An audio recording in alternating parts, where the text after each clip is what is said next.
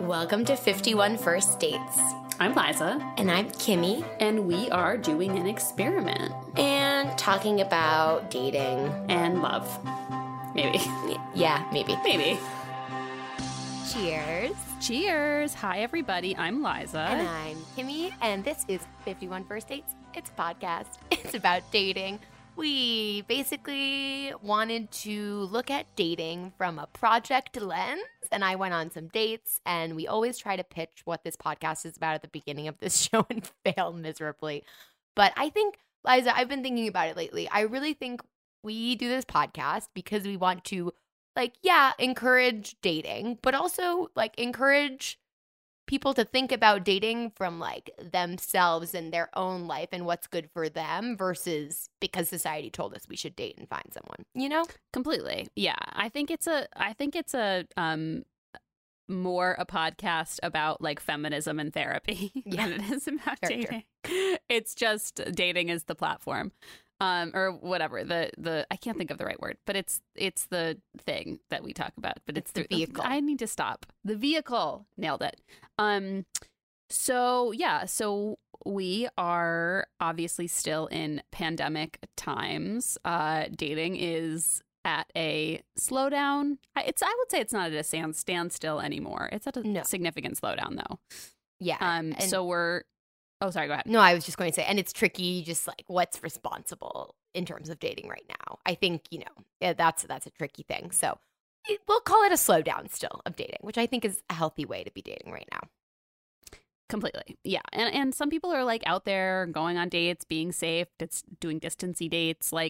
It is a time you can go on dates, but it's a weird time to be doing what we advocate for, which is kind of aggressive dating, not aggressive dating, assertive dating, regular and I can't think of any words. Maybe today, we're the assertive dating podcast. Yeah. Yeah, assertive and intentional. I hate that fucking word so much. It's so stupid, but it's, useful. So yeah, we've been talking a lot about what content we're consuming, what people are up to in quarantine, and also just other stuff about being a woman. Yeah, no, I love it, Liza. Today is specifically womanly. Though men, I would encourage you to continue listening because after we go over our content consumption, the theme of this episode will be, outside of our listener questions, we have a few of those, but will be eggs. Maybe? Eggs, ovaries, and uteri. Ovaries and uteri. Yeah. So part of the reason I'm out of it a little bit or whatever, I feel like I always have a hard time finding my words, but I'm already having a hard time finding my words, is that I froze my eggs in the last 2 weeks. I had my retrieval yesterday. So I have some slight drugs in my system. nothing crazy. But yeah, we're going to just talk about that. And I don't know. I feel insecure, that it's annoying and people don't want to hear about it, but I just feel I don't know. No, listen, I think we can tiptoe our way in by talking about just the thing that I still just don't feel that we talk about enough is just reproduction and women and society and dating. And if you're a woman who wants to have a child and you want to have a child using your own eggs, there are these weird time limits that really impede certain freedoms that I would argue men who want to have children have. And additionally, I think just it's unfair. We can get into IUDs as well, birth control. There's just, we as women who have sex with men have a lot of shit to deal with that does impact dating, I think. And we thought it would be, Liza, I don't think you should feel like it's annoying. You had the opportunity to do this, and I think we should share your experience because honestly, I'm curious.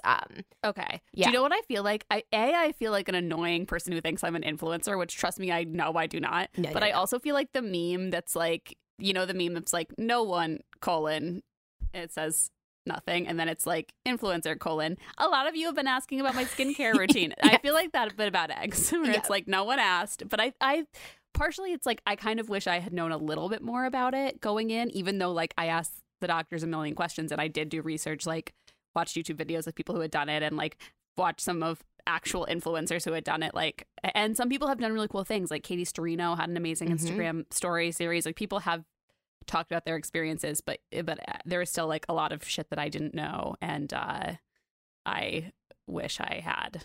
I promise that nobody listening to this is like, oh, what an eggfluencer. Like, I'm turning it off. I just wanted to say eggfluencer. Can that be the title of this episode? Absolutely. Eggfluencing. Okay, no. But I think it's and listen, if you're a loyalist, this podcast is coming out a little later than normal on Tuesday because Liza was recovering and we don't plan in advance very well. But no, I think it's top of mind. I think it's worth talking about. I don't know. I really think there's, at me, if you feel that, no, she's eggfluencing too much, you guys should have not talked about this versus like, this is valuable info, let me know. But I feel like there are 0 people who listen to this podcast who feel that way. Don't at Kimmy. No, whatever. I'm talking about my having to get a new IUD because I want to join in on the pain. Anyway, before we dive into our content consumption corner, I would just say, Liza, we got some really cute, that was patronizing, wonderful, like sweet reviews on Apple Podcasts. So shout out to you users. It means the world. It's a silly, annoying thing to always be talking about. So I'll do it right now and I'll do it quickly, but it helps us. We're reaching out to new guests, figuring out as dating comes back, whether Olivia keeps dating for us or if other people start to come on and date. But we really, with those reviews mean the world and make people think we are cool and not a problematic podcast. Okay. Yeah. Completely. Like it is really the first thing, if we were to chat to a guest, that's like the first thing they Google us that they see is how many reviews we have and how many stars we get. And it is a weird thing to like ask for, but it really is. It costs. It's quick, it's free, and it helps us out so much. So we would highly appreciate it. Also, follow us on Instagram at 51firstdatespod. Yeah. You can email us at 51firstdatespod@gmail.com with any thoughts, feelings. If anyone has questions about egg stuff after this episode, please email us. I'll be lying in bed, so I'm happy to respond. And yeah. Yeah, we love you. Is that it? Is that all the business? That's good business. We have a Patreon. Go check it out. You've heard our spiel. Liza, what are you watching and consuming? I don't know. Okay. It's embarrassing as it always. I mean, this is not new, but it is embarrassing. I have been catching up with actually like for the first time, real time, I am caught up with the 90 Day Fiancé franchise, except for the most recent season. I started the most recent season yesterday and it just looks too painful. It's a problematic show on so many levels. I'm embarrassed that I like it, but also I know that a lot of listeners like it because people have reached out, and so I'm like whatever. There's obviously something compelling about it, and people fucking are into Liza, this franchise. It is a hot garbage that is so delicious and tasty, and like I'm not caught up because sometimes it spins me into darkness, but I am watching Married at First Sight, so do not give yourself a hard time. It is a good show. It's great. But I finished the most recent season of Before the 90 Days, which famously has Big Ed, who is now like a meme. Yeah. Yeah. So I watched that. I also continue my rewatch of Mad Men, which unoriginal thought. It's just so good. And okay, so I watched something recently that did we already talk about this potentially? So my fiance Jeff had never seen Legally Blonde, and we watched it together, and I was a little concerned because like he has broad tastes, but I do think sometimes he just doesn't like quote unquote like girly movie. Like I'll be watching something and he'll just be like, okay, like I get this, like 45 minutes in, like I don't need to watch this or whatever. And sounds sexist. That movie is just so, I mean, yeah, like that movie is just so fucking good. And he, not that this is the arbiter of that, but he like loved every second of it. And I had just forgotten like how fun and silly and like just fucking delicious that movie is. It was such a fun rewatch. And it's like deliciously pink. It's so pink. It's so feminine. And yet it's like, you know, you rewatched more recently. I really, that would be fun to do for the Patreon, but it feels feminist. I feel like that's like some our generation feminist canon in the film world. I don't know. Completely. 100%. And so many little nuggets about it were so like, it aged okay. It aged well. It is extremely white. It's an extremely white movie. Yes. But outside of that, which is obviously like not good, I don't think there were any moments where I was like, ooh, that wouldn't be made in 2020, which was cool. It's just like so fun, so smart.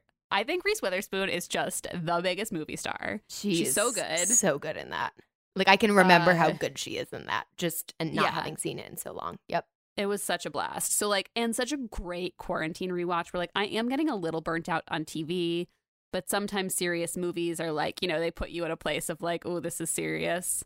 And it was the perfect tone to strike of like nostalgia, fun, like easy watch. Such a good quarantine rewatch. Highly recommend. No, that's a good one. I have been, consuming my normal garbage. Of maybe I'll get back into 90 Day Fiance because I'm getting a little tired of the Married at First Sight format. I'm surprised at how many seasons I've got through now. I'm now on season 4. Oh, we skipped a season though because nobody liked each other and everyone was kind of awful. But anyway, 90 Day Fiance could be my new garbage. Let's see. Oh, you know what I watched this week? Because it's really been, again, Married at First Sight and then going to bed to like Schitt's Creek.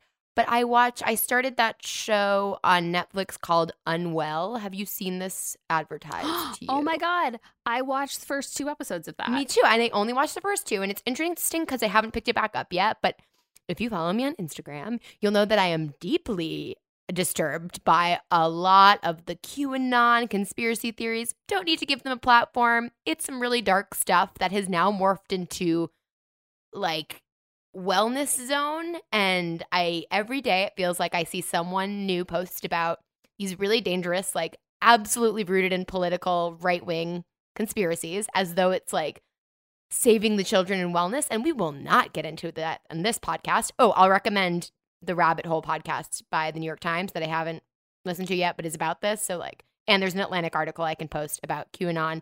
So, okay.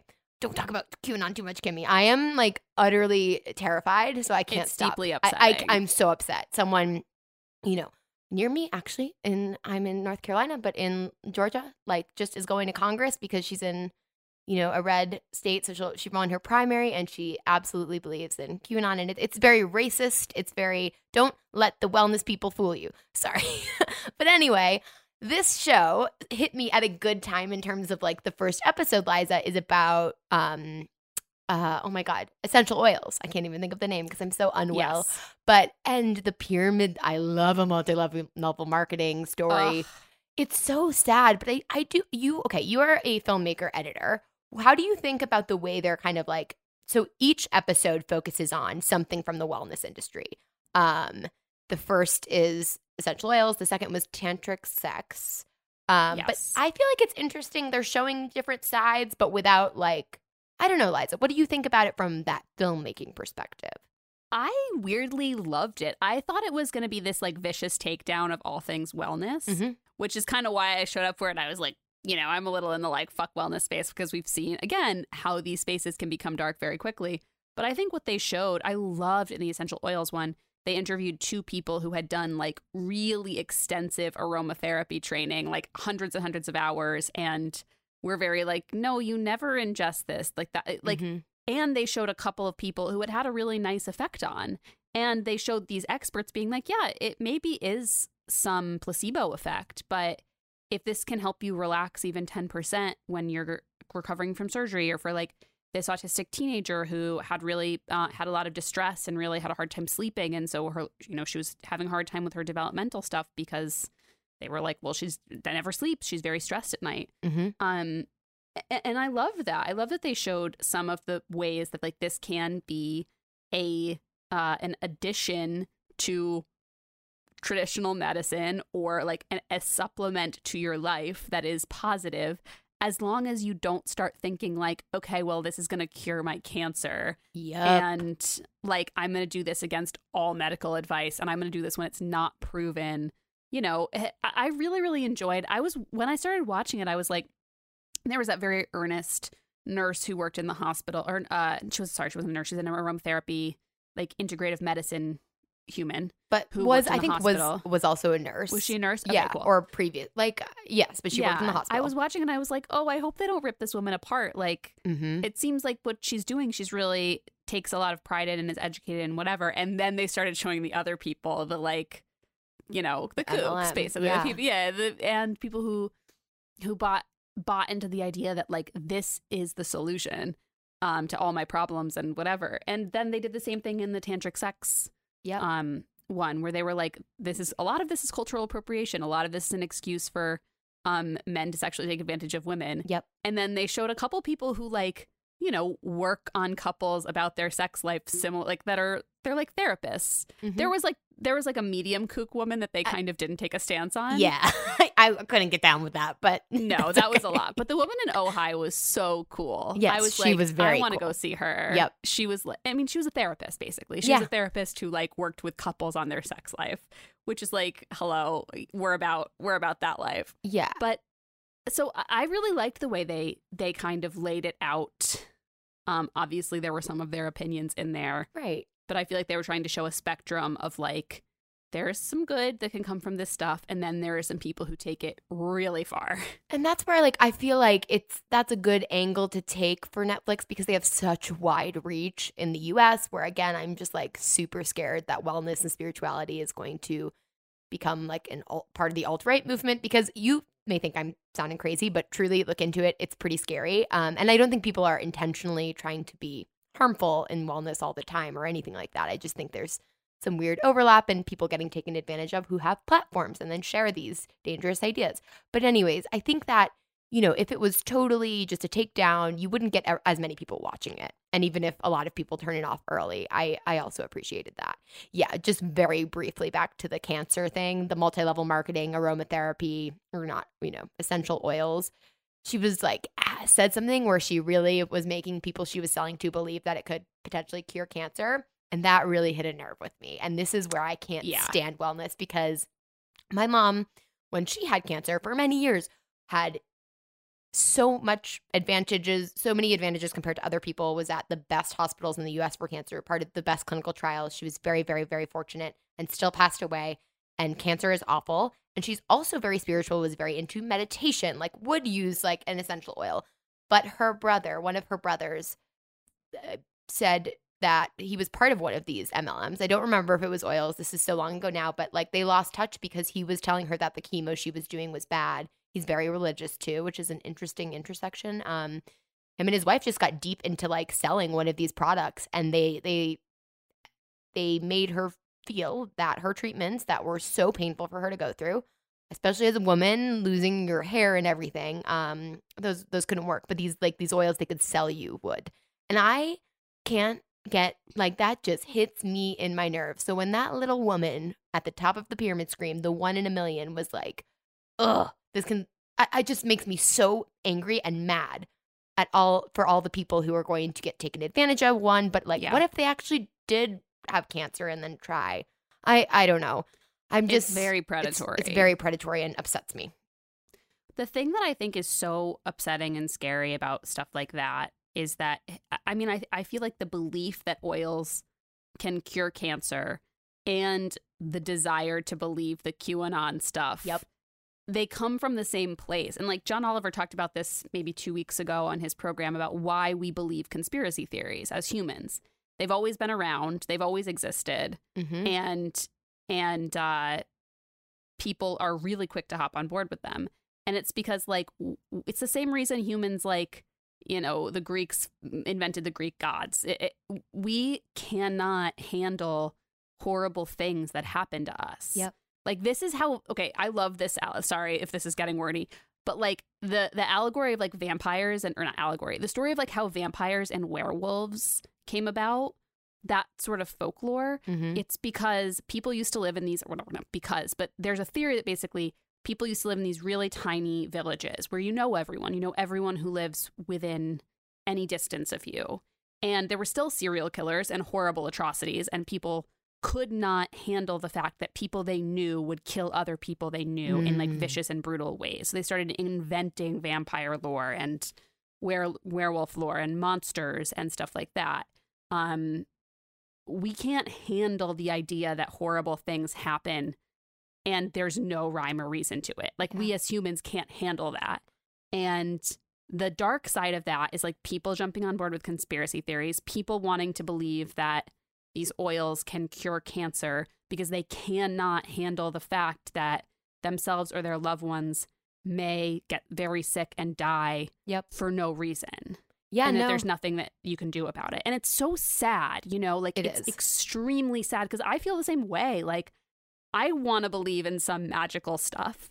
Like, I truly, truly do. But also, it's like, I understand that the reason I want to believe in that is because the world is very scary. I think that's where, like, if you're unsure, that's where, like, being spiritual and, like, you know, I think a lot of people who are, like, astrologists and into horoscopes are kind of sharing some of this QAnon stuff. And because that's like the magic side that, like, can make us feel better, whether it's, you know, how real it is or not. This is not a wellness podcast. We'll get to dating soon, I promise. I just find this so fascinating. And I also think it's important if you're, like, seeing a lot of this shared by friends to, like, get some context. Because I think what QAnon is, like, established, it's listed as a threat by the FBI, but it's established politically with political motivations. It's not just about, you know, actually defeating the problem of sex trafficking in this country. It's about politicizing the issue to get people to buy into this thing and, you know, have that benefit a certain party. Yeah. And I think that's where it's dangerous, is because, like, QAnon's putting a different kind of quote unquote magic out there that's actually not magical and lovely at all, but it still gives people a sense of control. Like, oh, if there's this secret deep state, like, everything that's so awful in our country and just scary right now with the pandemic and, like, you know, all sorts of different things coming down from the White House that are totally, I don't know, make me terrified every day. Like, we don't have a fucking future for our USPS. Like, that's all scary. But people are clinging on to something that's, like, ultimately part of the problem instead of, like, real, like, productive spiritualism. And I think that's where that overlap is from. And I am fully fascinated. Like, the sociologists studying this, like, I just want to keep understanding why this happens, though it also terrifies me. So. Totally. But it makes total sense that this is happening in a time when, like, the world is very scary. Of course, conspiracy theories are flourishing. And, like, I'd really encourage everyone to go watch John Oliver's piece on conspiracy theories. I think it's free on YouTube. They usually put his long form pieces up there. But it talks a lot about, like, ways to think critically about conspiracy theories. And, like, I won't regurgitate them because I will do it improperly. But it's, like, one of the points is, like, how many people would have to be lying perfectly for this to be true? How many people would have to be concealing? Like just it helps you break things down, because look, some things start as conspiracy theories and end up being true. It's the rarity, but it's like it you know, occasionally happens, but most of the time that's not the case. And there are ways you can bring, like, everyone has the ability to think critically, and you just have to, like, I think that people are scared right now, so they're not challenging themselves to do that. And, like, you could dabble in certain conspiracy theories and interested by them, I think, without it being super problematic. This is just a new level, and it's, you know, directly being encouraged by someone who really wants to be reelected. I would also just recommend, I found that the article in The Atlantic that I read and was, like, the crazy person telling all my friends about this group, QAnon, was The Prophecies of Q. It's a really good article, like, taking it all the way back to Pizzagate. I won't get into this, but just breaking down what this is and how it's evolved. And obviously, I think since this article was published, unfortunately, it's gotten even larger. But yeah, so we thank you for letting me do that. But Unwell on Netflix is just an interesting watch too. I don't have anything else really. I would consume Michelle Obama's speech from the DNC. I feel like, you know, why would you watch the DNC? A lot of people are feeling that way. But her speech, and actually Bernie Sanders' speech as a non-Bernie stan, I thought were really just, like, even powerful reminders to me. And I think important to listen to, even if you're not a Democrat. Just like, oh, I've got to vote. Like, the stakes are high. So that's my soapbox for the day. But I was impressed by both of them. I was zonked, and so I didn't watch, but I'm going to. Yeah, it's just Michelle Obama, the way she speaks. Like, oh my God, it's just, you can't tear your eyes away. It's truly like, just run, please. I know that's I almost started re-listening. I listened to her audiobook, like her book Becoming. I listened to an audiobook because she narrates it. It's such a good audiobook because she narrates it. Yep. It's so good. And I think it was maybe like a year and a half ago that I listened, and I think I'm ready for a re-listen. It's like just, yeah, she's so cool. Yeah. Anyway, thanks all. I just had to get that out there. I think it's good. We need to, I mean, we have a tiny platform, but I think it's just important to remember to think critically about everything. Yes, I agree. And anyone who tells you not to think critically about things that's suspect in any arena of life. Yes. Yeah. Anyone that's a cult mentality, right? To not be even though a critical like thinker. And the Atlantic article goes into it, but the whole interesting thing about this too is that with the QAnon stuff, they're like, think critically, but like do your own research. Like don't like if it's got like all of mainstream media is wrong. It's just like so bonks. Okay, I gotta stop. Give me. Okay. No, I think it's good. I think we need to. Yeah, no, I'm glad to. It's gone too far. It's not like I don't think we're like platforming, like giving them a platform. I think it's more like just be careful because like your aunt is definitely posting about it. That's what I've started to realize. Okay, well, okay, Liza, shall we, before we get into the excellent discussion, do a listener question from let's do it. Z secret Facebook group. If you haven't joined it, let's pitch you right now as I pull this up. Okay, so now that I have selected a Q. I had to say Q, boop, boop, boop. That's the transition. Okay, a question. Full circle. It goes all the way to the top. I'm part of the problem. I'm in the cult, whatever. Okay, so this is a question from our secret Facebook group that I think is interesting, especially in, times of dating and connecting with people online and then, maybe not seeing them immediately. And so I feel like there are a lot of relationships where you're finally meeting up or sussing things out together, and then someone isn't exactly as you expected them to be, et cetera. And I feel like this question just kind of deals with like, what do you call out and what do you not call out when it comes to behavior? So this is more an open question than a specific situation, but I was wondering where you guys draw the line between being honest with someone about how their actions have made you feel and thinking it's not up to you to teach them how to be a courteous and decent person.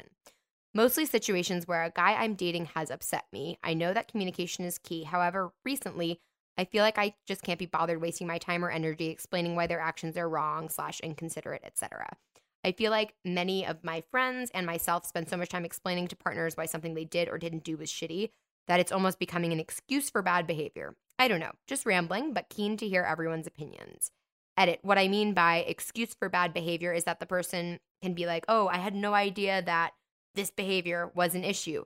Or even my own friends will say, men are just stupid without realizing it, so you have to explain to them what they've done. My question is, why should I? Can I not just find someone who's self-aware enough to consider their feelings of their partner? And I think we can kind of extrapolate from this of just like, what do you call out? What don't you call out? Whether it's, earlier or, in an actual relationship that's been going on for some time. Liza, what's your take here? God, that's such a good question. And I think it's like such a fundamental question about dating that I don't even necessarily know that I've thought about concretely, which is like, yeah, damn, that's a good question. I don't have an immediate response. I think that the most important thing is knowing exactly what you're okay with and what you're not okay with in terms of like the treatment of you. So if someone does something to you that you feel is, this is probably obvious, but that you feel is in any way like gaslighty or unkind or emotionally abusive or manipulative, I think those things, if you can immediately identify them, means that it's a bad person and you should walk away. If we're in like, let's say that's like the high level tier. If we're in one tier below that and you see some problematic behaviors, to me, it's like, I think you still have to call out the things you're not okay with. And then the metric, I would think the metric is, are people responsive to it? Do people hear you without getting, I mean, it's totally understandable for people to get defensive. If you criticize something that someone's done, I would react defensively immediately. Like, so I don't think you have to shut down defensiveness. Like, I don't think defensiveness is like a deal breaker, but I think that like, can you break through the defensiveness and just be like, no, I want to have a conversation about this. Like, it matters to me. Are they receptive and does it seem like they're willing to change their behavior? Yeah. That being said, to answer your broader question, if you have to do that about a lot of things, that's where I think like it's not your job. If it's like you see someone being regularly dismissive of your feelings in a way that's small, where it's like, no, you're fine. Don't like, I feel like a lot of men like to brush aside feelings because they're uncomfortable with them. And if you can be like, hey, actually, like, I want to talk about this. It doesn't have to be a fight, but it is important to me that we communicate about our feelings. Mm-hmm. And you're able to like get him to, I'm assuming this is a woman who dates men, which is problematic of me. No, it is. But it is in the post anyone. it said that, but yes. Okay. Also, I am completely guilty of just being very dismissive of other people's feelings. So yeah, sorry that I don't know if that fully answered the question, but that's my thought is like, as long as it's not like really, really icky. Yeah. And it's not in everything the person does. Yep. I think what you said about, kind of starting with yourself, Liza, is super important. My take is know your standards, know what you're okay with. That doesn't mean that everyone you meet is going to, I'll play a little devil's advocate here, meet those standards. And that's okay. That's how you date and you weed through them. On the apps, when people are assholes to you, it's not your job to educate them. If you have that energy and want to put in that time, labor, props to you. But like even the worst assholes, you can just block them. I almost think it's not worth feeding the trolls there. If this is about, maybe a few dates in, also not your job. But let's say I'm thinking about let's say it's like a third date thing where I'm speaking to my own experience. I had a lot of, after the third date or something would fizzle, or after sometimes 3 months, actually. Well, I was like, it was the 3, but I'm like, oh no, Kimmy, you extended it to 3 months. Something would start to fizzle. And in those cases, I would feel angry at the men I was dating for not giving me what I wanted. Oftentimes did not know exactly what I wanted and had not communicated that. But I'm just picturing a situation, again, whether it's 3 dates or 3 months, where you've communicated what you wanted and it's still being dismissed. And so it's probably time to end things because you sound more evolved than I ever was while dating. And in ending that thing, I think it's okay, whether it's 3 dates or 3 months, to politely, I don't think it's like teach some stupid man what he's doing wrong, because I'm going to speak back to my experience. It wasn't usually like the man was doing anything wrong. He just wasn't doing things the way I wanted them. I wanted to have someone who wanted to be serious or a partner with me at some point. He didn't, So I think it's important, like when you quote unquote educate or teach someone what they did wrong at that stage in something, whether it's 3 days or 3 months, it's just about being like, hey, this is how I felt. This makes me feel like you feel this other way. It's less about scolding. I know I'm not being clear. I wish I had like a concrete example. Let me think. I think I got angry and was like, you've been a fuckboy to some people in my life, where it was more like, hey, I'm just looking for this, I can't pick up on your signals. Like there's a nicer way to like call it out, and not just to be nice, but because it's not everyone's going to meet you where you are. If people are true assholes and they're just at any stage in a relationship not communicating with you, ghosting on a date, etc., that's totally up to you. Again, if you have the energy and you want to call it out, or if you're just like, fuck this, I'm done. That's my big spiel. No, I think that makes total sense. And I also think like I just look back at the question, and to the question to your specific question of like the feeling that you can't be bothered wasting your time or energy explaining why their actions are wrong or inconsiderate. I think that's also an important thing to follow. If you feel like it's not worth your time, it's probably not worth your time. Like I say this because like I've been in a couple of relationships, every relationship I've been in, where I have felt like, okay, we got to work on a couple things. And in one of those relationships, I tried to work on those things. I tried badly. I was young and immature, and there was no like change or growth. And I got to a point where I was like, this isn't happening and it's not worth my time. And that's when I left the relationship. But also like in my current relationship, which I feel really proud of, when we first started dating, like we were super in love, and it was very like immediately like I had all kinds of crazy feelings. And that made me realize like, oh, any effort I have to put in to make sure like we're on the same page about how we want to live and how we need to communicate it felt so worth my time. Mm-hmm. It felt like this is work that we've got to do because I think this person is like so worth it. And I think that like if you feel that you're putting in work for no I don't want to say reward. That feels like weirdly transactional, but you're putting in work and it's not having any kind of positive effect on the person or the relationship or for you, then like it's probably not the right person. Yeah, that's a good litmus test. I really like that. I think that even in friendships, or I'm thinking in my relationship, yeah, it's really, you get into those fights and we shout and I get stubborn. But when I just articulate, even if we were both wrong or I was wrong, what made me like feel the way that I did, the fight's always over sooner in a productive way. Sometimes it's like a rockier conversation for that moment rather than just kind of being silently angry. And then again, like quarantine has just led to everything being dramatic. But yeah, I've had to learn to really be better about productively calling out. This is not, again, exactly your question because it's not necessarily bad behavior, because sometimes I'm the one with the bad behavior who needs to be called out, but calling out what's actually bothering me. That feels important. Totally. Great question. Yeah. I want to keep thinking about it. I feel like it would be interesting to continue thinking about that question as we get like specific dating scenarios. I'd almost love our secret Facebook poster, if you'd like to tell us a specific situation, then I feel like it'd be easier for me to be like, worth your time, not worth your time. But broadly speaking, it's tricky. Yeah. Yeah. And I feel like it plays out in so many relationships where it's like, how much do I need to be your parent? Not really, but like, how much do I need to teach you how to be a person versus how much should I expect you to already be a person? It's always a tricky balance. Thanks for posting that. Yeah. I think it's, I will add one thought. Oh, sorry, go ahead. Last thought. It's just that if it's like bad behavior, like, and I don't know if this poster was white, but if it's like racist bad behavior and you're white, like that's where we do need to be putting in the work and calling it out. Yes. Not being lazy about it. That's like, again, I don't know.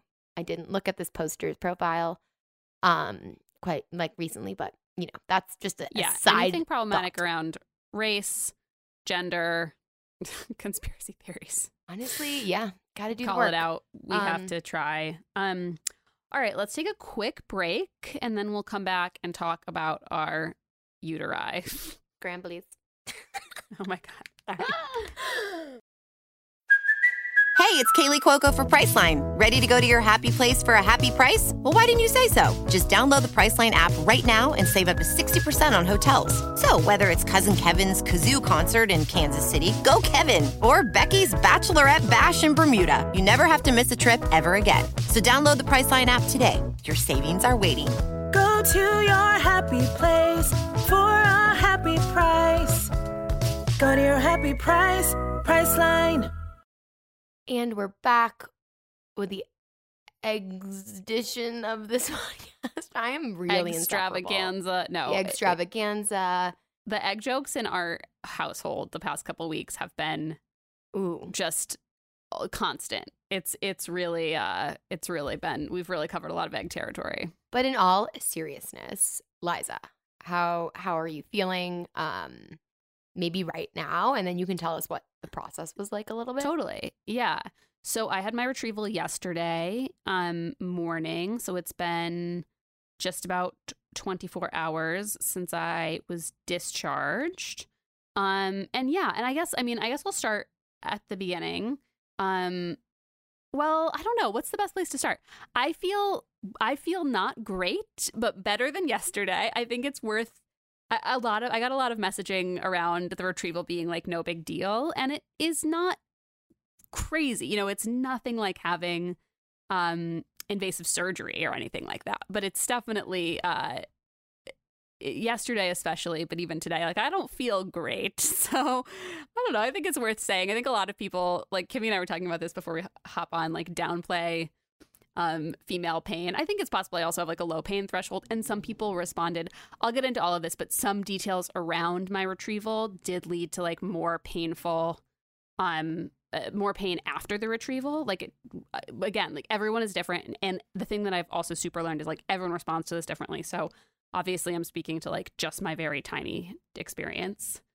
Yeah. No, I think maybe start at the beginning, just because, I mean, honestly, I'm even though I've watched these like eggfluencer stories, I'm too afraid to do this. I don't have the money to do this right now, but I'm getting to the point where I probably need to do this at some point, and I like don't understand how it all works. Totally. Yeah. So I'll give my spiel. My first thing is like the why, I think, is, so I'm 32, and I thought that I would have more clarity at this stage in my life around having kids, especially because I have a really wonderful partner who I love so much, and I think like we would be great parents together, and the idea of having kids with him is very non-scary to me. But the idea of having kids just for myself is very scary. And I continue to have thought at every year that passes by that I'll have this like moment of inspiration around whether or not I want it. I've always been ambivalent about it. I've never been someone who really knew I did or did not want kids. There's lots of people out there who know and are like for sure like in one camp and they don't change their mind. And that's like, I envy those people a lot because it makes planning your life a lot easier. But I kind of, time kept going by. I have nieces and a nephew who I love more than anything. I think they're the best humans in the entire world.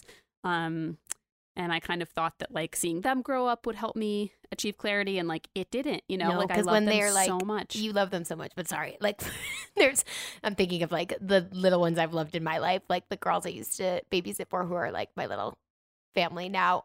There's certain ages where you're like, that doesn't help me decide on children, because it's like totally terrorists. Completely. And like I can never get enough time with them, and it's crazy to like literally, I think all three of them are the most special people in the world. Like I'm obsessed with them. But it's just more about me and like what I want out of life and my career, and how much is still up in the air in terms of like what I want out of my future career wise. So I've been very unsure. I've always been very unsure. I'm also super like, I'm a Gemini. Sorry for the astrology haters. Decision making is hard for us. So and Jeff feels the same way. Both of us have complete uncertainty. And it got to a point where I was like, God, if neither of us have any idea and I'm only getting older, like this is tricky. I wish that one of us had some kind of idea in either direction. So he actually brought up, and then that brings so that's the like the why of why we did it in terms of like feelings.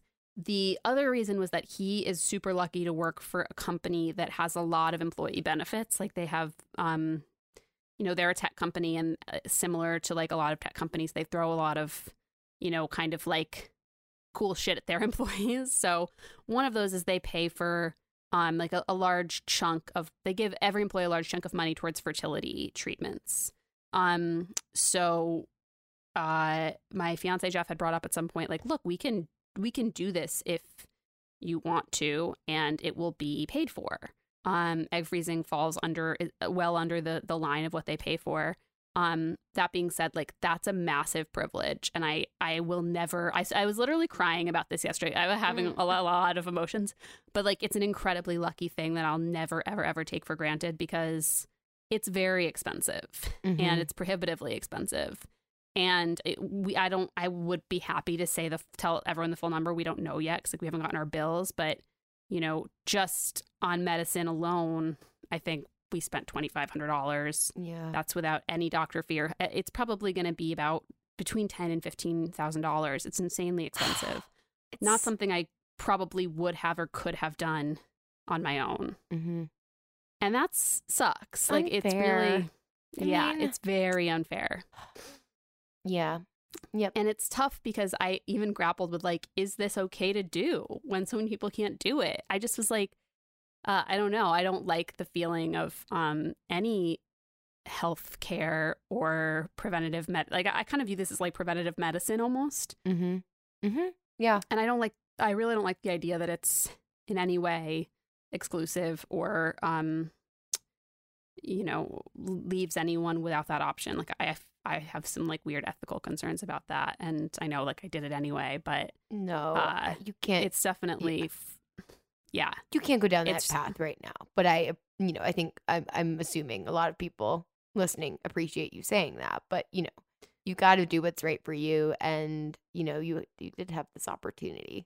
And Yeah. And that's the thing. And like, I've said this before, like, I think that if we didn't have this opportunity, I probably wouldn't have done it.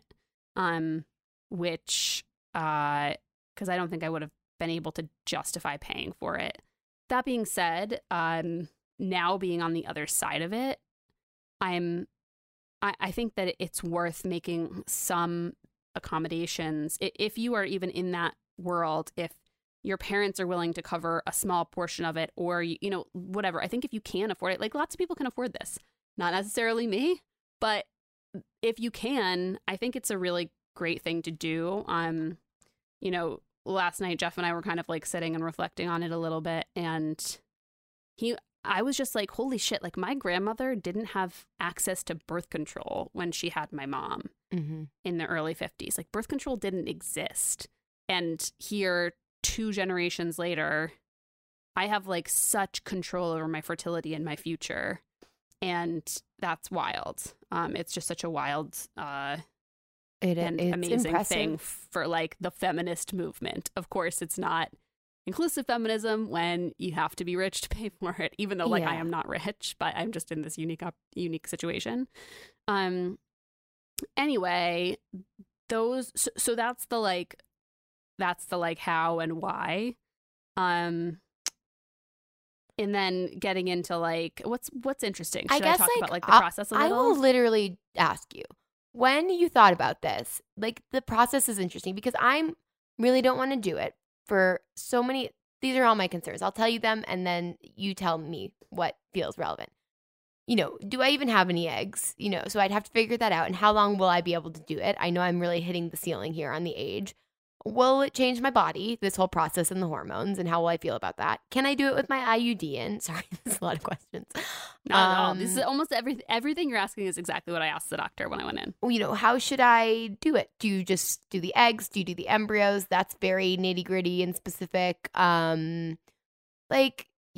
guess this is so terrible. But my main thing is, I'm about to get another IUD.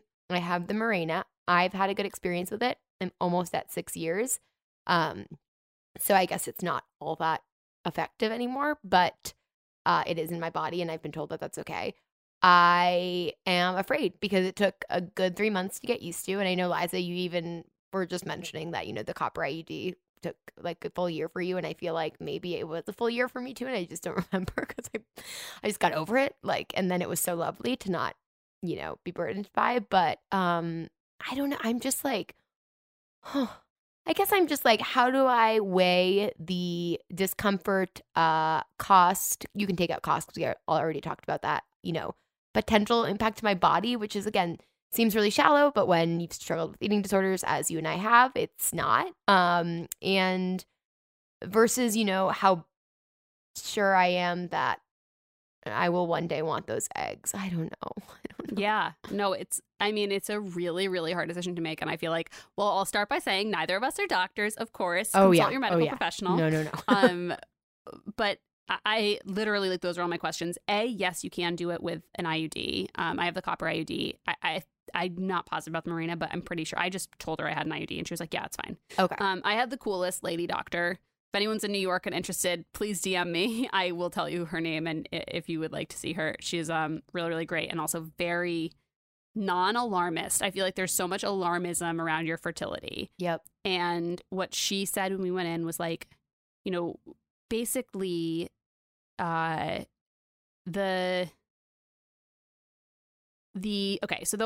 hormones, the younger you do it, the less hormones you need. So I was really lucky because doing it at 32, I was on almost the lowest dose of hormones. So actually for the first week, it's about 8 to 12 days of like active hormone injections. I think I did 11 days of hormone injections. The injections suck. No lie. And I am so glad that Jeff gave me every single one. I would say like they're not the worst to do, and after you get used to it, it's not that bad. But the first couple days especially, I was like, God, he was so nervous about fucking it up. He was like, he would be like sweating, like he just like, it's like a little scary. I'm gonna throw up. But I'm gonna throw up. I don't like needles. Oh my God. Oh, you're gonna have a lot of moments when I tell you this. Like, the needles were a bummer, and it was 2 or 3 shots a night in your tummy. They were not that painful. I'm a wimp about needles. Okay. And then you go in almost every morning. The first week I went in like every other morning for a blood test and an ultrasound. And then the second week you go in every morning. So honestly, the thing that sucked the most was getting your blood taken. That's what I was like. I literally, you can't see because the IV was there, but I have like, it looks like I have a problem because I have bruises and like puncture marks all in my veins and stuff. So that's definitely tough. I think I am like very lucky that I'm not working right now, because I was going to do this while I had a full-time job, and it would have been, you get up, you go to the monitoring like 7 or 8 a.m. You go to work, and then at night you have to do your shots. And the first week of the hormones was not. I was like, I feel great. I don't feel like, I was like, I got a little cocky the first week. I think when we talked last week, I was like, this is nothing, blah, blah, blah. Yeah. And then a couple days after that, I started just basically feeling so bloated that like I could not sit comfortably. Basically, your ovaries just get massive. So like anywhere I was sitting, I was like uncomfortable. You can just feel like this intense pressure in your pelvis. So like it was very hard to get comfortable. Lying down was kind of the only comfortable thing, but you can't just like lie down all day. So that was definitely, the biggest discomfort for me was, especially in the last few days, like you just feel like everything is kind of super uncomfortable. I was lucky because I was younger and I was on I had decent like hormone health to start with, and a decent number of follicles growing. They were able to keep me on like very low doses of the hormones, so I didn't actually have any emotional side effects, which I was really grateful for, because it would have been, I had 1 hour one night where I just got so sad and I started crying about nothing, and then it passed immediately, and I was like, oh, that was full, like that, nothing happened, and I just was crying, and I was so frustrated with like something stupid, like I couldn't figure something out on my computer, and I started crying about, like, there was like, I had 1 or 2 moments like that. And then in the past couple days, I'll get to this, but you actually take pregnancy hormones to trigger. You do this thing at the end when you're ready for the retrieval where you take a trigger shot, and it's a bunch of pregnancy hormones. So I had like all these weird, like I was like feeling really happy one day and then really sad and just really like weirdly very absent-minded. I forgot a lot of stuff. I forgot my therapy appointment that I have at the same time every week. Like I just spaced. You were like a pregnant person. And this would make me not want to get pregnant ever. Yes. It was weird. The spaciness was the biggest thing. Like I was just like, that was... and it could have been like quarantine brain or just whatever, but it was very weird to me. Like I was forgetting really basic stuff. Like I remember one night I couldn't remember if I had fed the dog or not. Like I just couldn't remember if I had already done it or if it was such a weird feeling. But overall, yeah. So that's kind of the basic like outline of how it works, and then what like my side effects were. And then do this retrieval. Sorry, and then just in terms of process, and then. You store the eggs? Yes. So you store them. And Jeff and I did have like a long conversation about doing eggs versus embryos. Our doctor, it used to be that embryos were way more stable than eggs. Mm-hmm. Our doctor advised us that like there are new freezing techniques that are way higher. The way that they freeze eggs and embryos now is way better. They like flash freeze them essentially. And she said that it is slightly more stable to freeze embryos, but not that much more stable. So there's like not a hugely significant difference. And sorry, excuse my ignorance, with embryos it would just be like they put it together for you? Yes. So it would be like he would provide a sperm sample, they would make basically the seed of a baby, an embryo. I know, it's crazy. And then they freeze it. And then when you want to use them, they defrost the whole thing, pop it into you, and hopefully everything works out. Another big reason to do that, and a lot of people actually do this, which I learned because they have genetic disorders. So Jeff and I actually both did genetic testing. Oh, wow. And talk to a gene counselor because they were like, if there's any genetic issues between the two of you guys, they would recommend doing embryos because they can test the embryos to make sure you aren't having a baby that is going to have like significant medical problems. Wow. Wow. Science. So it's really cool. Science is awesome. So we did genetic testing. We both don't have any there's nothing problematic in our genetic combo. Like we're not both carriers of anything similar. So we kind of decided like, let's just do eggs. It's simpler. And, we don't need to take like these extra steps now. So that was the decision there. And then what else did I guess so. Is this one retrieval? Like, when did you like? Don't they kind of tell you what they think, how many eggs you have, how many you might get? Yes. Like, what are even the numbers? Do you want 50? Totally. Do you want 1? I don't know anything about the woman's body. Totally. So I think that from everything we were told, you're kind of aiming for between 10 and 20 is like a good situation. If you get fewer than 10, they recommend you do it again, which both of us were like, we're not doing that if we get lower than 10. Like we probably couldn't afford it. So that's the situation. And the more you get, like the more chances, a certain amount of eggs won't survive the freezing process, I think, and then a certain amount won't survive the defrosting process. Again, not a doctor, but like every egg they take out of you doesn't end up being a viable option. Okay. So I got 25 extracted, which is like a very good number. Fertile. I'm really happy about it. Yeah, sorry, like, that's gross to say. Not at all. I was feeling so proud. Like Jeff was like lightly teasing because I was kind of like at 25. But I'm waiting for a call today to hear how many of those are actually going to be like, viable and they did okay in the freezing and everything like that. And then, of course, like the other thing that I think is probably important to mention is like this is not a lot of people do, I think, assume this is like a ironclad insurance policy. And there's still only about like, I think it's something like percentages are hard with this because everything has to do with your age, your hormone health. There's so many factors. Mm-hmm. But I think that only still equals out to like a 75% chance of like a successful pregnancy, depending on the age that I decide to go forward. So obviously that's hugely better than not having them, but it's not at all like you get this done and then you're set and you can have kids at any age. So it's worth doing like all that kind of research too. I will say that like if you're thinking about it, the younger you do it, the better, because basically now if I have kids at 42, my eggs will be 32. Like they will be for us, for ladies, unfortunately, like our eggs, we are born with all the eggs we're ever going to have. So they age with us. And whereas men like produce sperm consistently throughout their life. Oh, I'm so the quality angry. Doesn't decline. I know. It's so frustrating. Nothing is fair. And then we don't get to control our bodies in most states. Like, It's really frustrating. It's frustrating that like, even with all this science, with all of the like privilege I have in being able to do this, it's still so much harder for me. And like, yeah, I mean, even like Jeff feels so guilty right now because he just saw me all day yesterday, like kind of rolling around in bed in pain, whatever. And like, I'm doing all this ostensibly like for our future together. And he's like, oh my God, like if my part in this would be so easy. Like, it's definitely frustrating. Yep. But also it's so amazing. Even if you don't freeze your eggs, just what the options we have.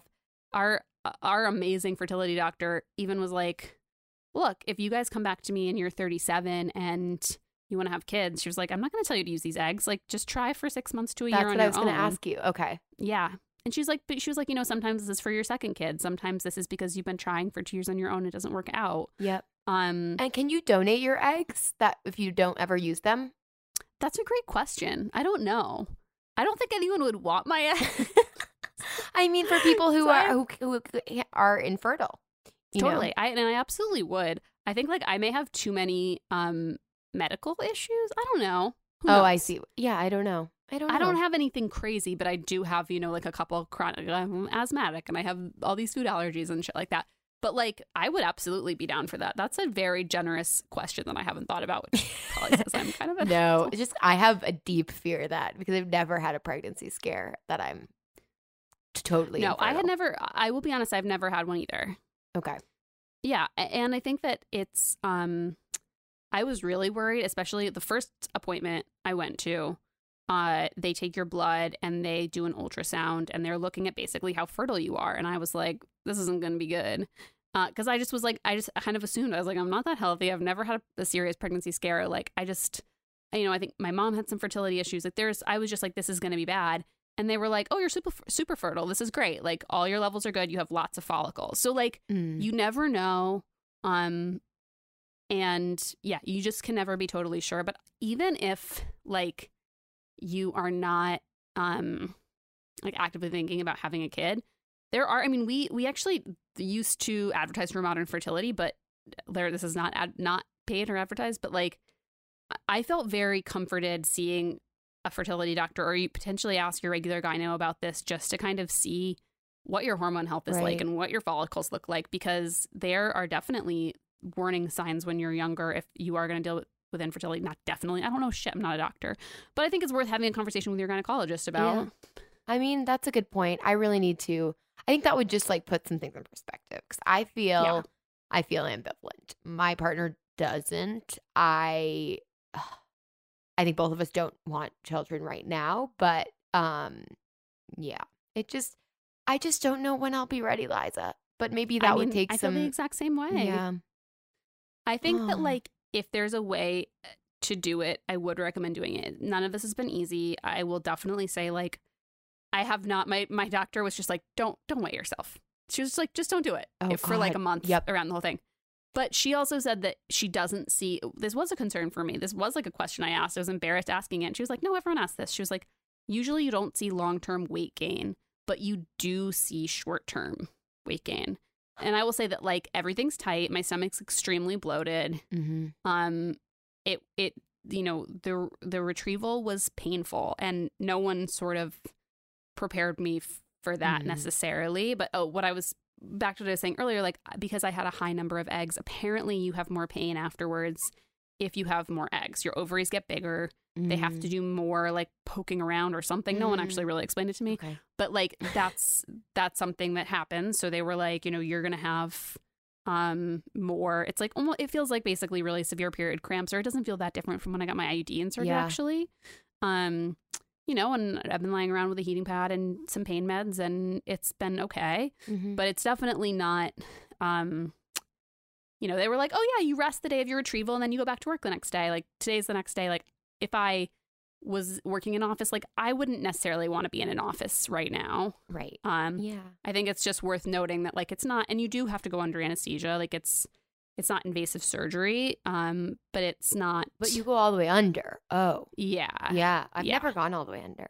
Wow. It's so people weird. listening to this must be like, Kimmy's just having a life crisis on this podcast. No, but, like, overall, look, like, would I recommend it? Like, yeah. If you, if it's within your means and you can figure out a way to pay for it and you have ambivalence about having kids, like, I feel so relieved today. Yeah.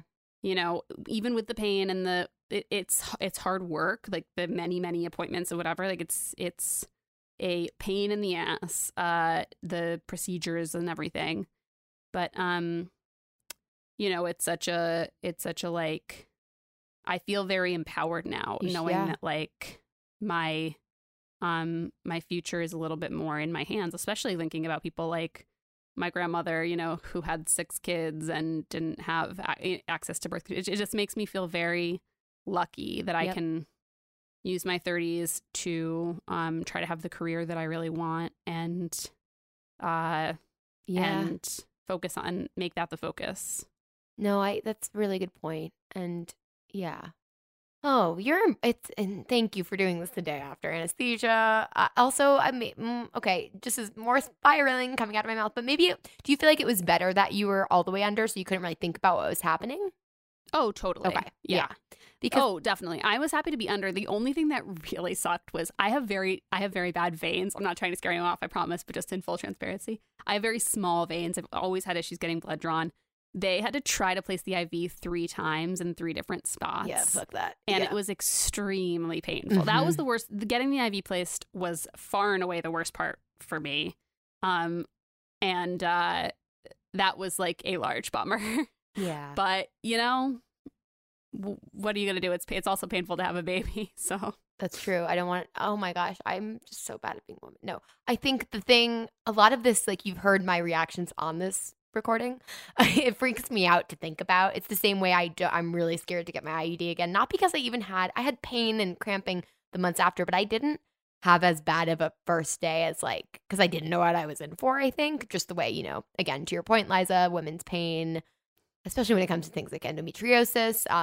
Violet Claire's been doing an amazing story posting about that. But anyways, not taken as seriously or not, is not described in the same way that other painful procedures are. But I think for me, it's usually when I know what's going on, it freaks me out. Or like when I had to get a biopsy on my breast and it just took some time and I was totally numb and I didn't feel anything and I'm fine. But they were like, oh, you're doing great. But are you okay? Are you sure we're not hurting you? Because my face was just so scrunched because I was just uncomfortable thinking about what they were poking around in. Totally. It just, I was so embarrassed, but I was weeping when they were trying to place the IV. Yeah. Weeping. And not even because it hurt, but because I was so freaked out by the idea of what they were doing. Yes, It was my hands and arms. I was looking away and keeping my eyes closed, but I was as soon as I saw that as soon as I felt the anesthesia, you kind of feel it they tell you okay, we're going to start. My anesthesiologist was a super cool lady anesthesiologist. She had cool glasses and earrings. And I was I want to be friends. But she was put yourself on a beach, or I don't know what your thing is. Put yourself on a rainy day, And as she was saying this, I started to get a little swirly and I was fucking so relieved. I was put me out. I wish they had been able to put me in twilight sleep from the time I walked into the hospital to the time I left. It's so much better when you don't, because the anxiety around the procedures are really high for me. I was so freaked out. It's all the anticipation. Yep. Yeah. Oh gosh, yeah. Well, thank you for sharing. I hope that, it was very enlightening and educational for me. And I hope, it was interesting to anyone out there listening. It's very dating also, related. Yeah, because I think it's we all, especially right now, we're hearing from so many listeners about feeling their timelines are being delayed because of COVID. We all have certain expectations of our life, and I think it's so great to be able to plan things out that way. If I want to get married around this age, whatever, and then there is a certain amount of things we can't control in that respect. But especially with everybody's timelines so up in the air, I think it's. It's definitely applicable to a lot of the stuff we talk about. But truly, if anyone wants to DM me, you can DM my personal Instagram at Liza Jo Renz, or 51 First Dates. If anyone's thinking about doing it or has more specific questions, I'm so happy to answer any questions or whatever. Because it's just, I think, nice to have. I kind of wish I had a couple more people to talk to about it before I did it. But so please reach out. Yeah, that's a good point. You were my IUD point of contact. Now you're my egg point of contact if I go down that route, if I can afford and it. I'm such a wimp. God, I hated my IUD insertion. But it's also, the copper one is supposed to be truly hell. I think mine was way worse. Yeah, mine was not that level from what I understand. But I'm still dreading the next one because of the anticipation and the anxiety. And dude, if men got IUDs, they would get laughing gas or something. I swear to God. People just assume women can take so much pain that we can't. It's painful. I truly was because I was talking to Jeff about this last night because I was oh my God, this is making me dread getting another IUD. And he was let's not maybe go there tonight. No. But I was still talking about it. And he was well, I bet you could find someone who would do some kind of pain management stuff. I was you can't. I was I have so many friends with IUDs. I've never heard of anyone being offered pain management outside of I don't know, maybe someone got prescribed a couple Percocets or something, but it's not after. After was painful too, but it's during. Yeah, because after is painful, but for months off and on, it's it's more just crampy, or at least for me it was. Versus it's just in the minute. And again, I don't think mine was nearly as painful. Oh my God, I'm going to throw up just thinking about it. Okay, no, just kidding. But I'm getting another one. That's the thing. Because my everything else, it made it so worth it for me. Everyone, best. Not a doctor. We both have had good experiences with our respective IUDs. Definitely never going to tell anyone what to do about their birth control or their body. But I'm happy to answer questions if anyone ever has that. Completely. Yeah. Oh my goodness, that was an education. That's a lot of egg talk. No, we could have an expert on someday too, if it's of interest to people, and if it's not, no worries. But yeah, thank you for sharing, Liza. Totally. Thanks for listening, and I really hope I did not just eggfluencer everyone Eggfluencer without their consent. I apologize if I did. Oh my. Well, All thank you right. all for listening. We will be back. We'll be back next week, and keep sending us questions. We're going to just always incorporate some female bag aspects, I think, especially in quarantine. Tell us what you're consuming. Come on and talk about a date if you want. Just, you know where to find us. Call us, beep us, 51firstdatespod@gmail.com or Instagram. I'm being more active there. I'm trying.